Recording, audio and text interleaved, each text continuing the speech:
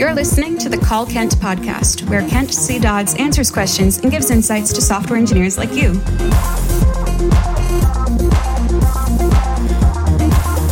Now, let's hear the call. Hi Kent, my name is Boe, and I have a question about productivity tools such as the Alfred app and ScriptKit. My first question is whether you use both of these tools, because if I'm not mistaken, you are. And my second question is, do you think ScriptKit can or will replace the Alfred app, or do these apps serve just another purpose, and do they perhaps complement each other? So yeah, thanks. And that was the call. Here's what Kent had to say.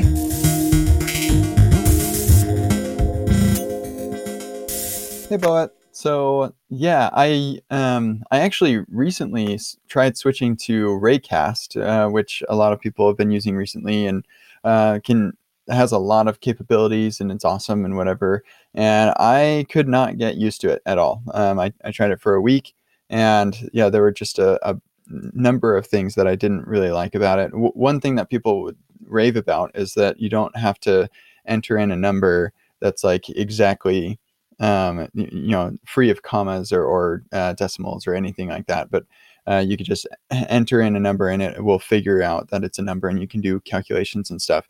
And that's great, except when you would try and copy it, which you had to do a special key combination to do that, as if I wanted to do anything else other than copy when I hit enter. It would copy it with those formatting things. And so I couldn't just like paste it in my editor. I'd have to like go and remove the formatting. So it was like switching one positive thing for a negative thing, or negative thing for another negative thing. So I tried it, and like there were a bunch of things that I was just used to with using Alfred. So I probably could get used to Raycast, but it just was not worth it to me. I didn't see a huge benefit there. Especially since I do have ScriptKit. So yeah, I'm still definitely an Alfred user. ScriptKit, I really like being able to script my own special things. So I've got a bunch of scripts actually in ScriptKit. I have one for uploading to Cloudinary, and that I even have the ability to create new directories and navigate around the directory structure. It's really cool.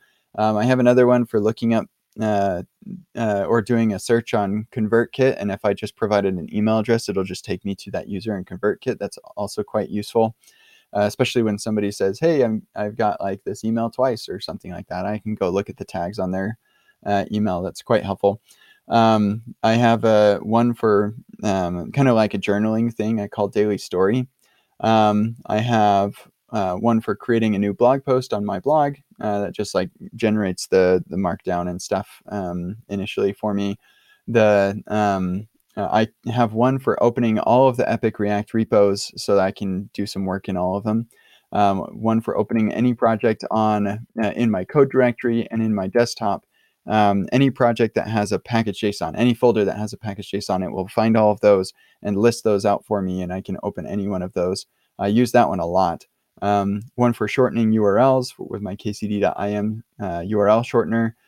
One for downloading images from Twitter. So if somebody tweets an image of me at a conference or something, I can just provide the Twitter URL to this script, and it will download the image and add meta information for the geolocation, if that tweet had geolocation information, add the who shared the photo, what the tweet said, and stuff like that. It's pretty cool actually, and then I can put that in my own personal photo collection, and that's actually I like that a lot. I have one script that will update all the dependencies in all the Epic React repos, which maybe I'll just run that right now. And so it like opens up, I don't know, how many is that, like 6 or 7 terminal windows, and runs the update script in all of those. It occurs to me now that some of those are probably on no, my script will actually check out the main branch. So yeah, that's pretty cool. I just updated, it looks like it just updated ESLint to version 8. So hopefully that ends up working out okay. That was a breaking change. So anyway, yeah, let's see what else I've got. Since I'm taking you on a little audio tour. Oh, that was it. That was the last one. So yeah, I've got a bunch of really useful scripts, and there are probably many more that I could work on and add.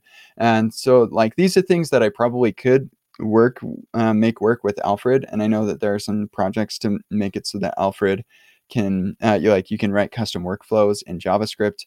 And I tried that once and it just never really worked well. I know John Lindquist used to do that quite a bit before he created ScriptKit. So then the question is like, why do I use ScriptKit rather than or why do you use Alfred rather than just using ScriptKit for everything? And for one thing, Alfred does a lot of stuff that I don't want to have to bother writing myself. Like it's already built, so why bother? The other thing is, if you are using ScriptKit, then you may have noticed that opening ScriptKit takes about 500 milliseconds to get that window open. Whereas Alfred is like, you can't even measure it. It's 10 milliseconds to get that thing open when you do the keyboard shortcut. And that is super annoying when I just want to say like, hey, define this word for me or something. So yeah, anyway, that's why I'm going to use both, because Alfred, I use it for like the stuff that I do like really fast, really regularly. And ScriptKit is for the stuff that I do less regularly. But like I want to have a lot more power and flexibility, and I want to be able to write it in JavaScript. So for the foreseeable future, I'll be using both. And yeah, I don't know if you can hear my fans going off now, because I started updating all the dependencies in every Epic React repo. But yeah, hopefully that didn't ruin everything. Yeah, and I can see like my web app now, the audio recorder thing is chugging along because my computer's like, I can't do this. I can't wait for the M1 Max. Okay, anyway, hopefully that was interesting and helpful. I strongly recommend ScriptKit. I love it. It's awesome. Yeah, it just saved me a ton of time in automating workflows. And I also love Alfred and the features that I've got there. And I do have the Power Pack. So yeah, it's phenomenal. Yeah, hope you have a nice day. See ya. This has been the Call Kent podcast. Learn more about Kent at kentcdodds.com and get your own questions answered at kentcdodds.com/calls.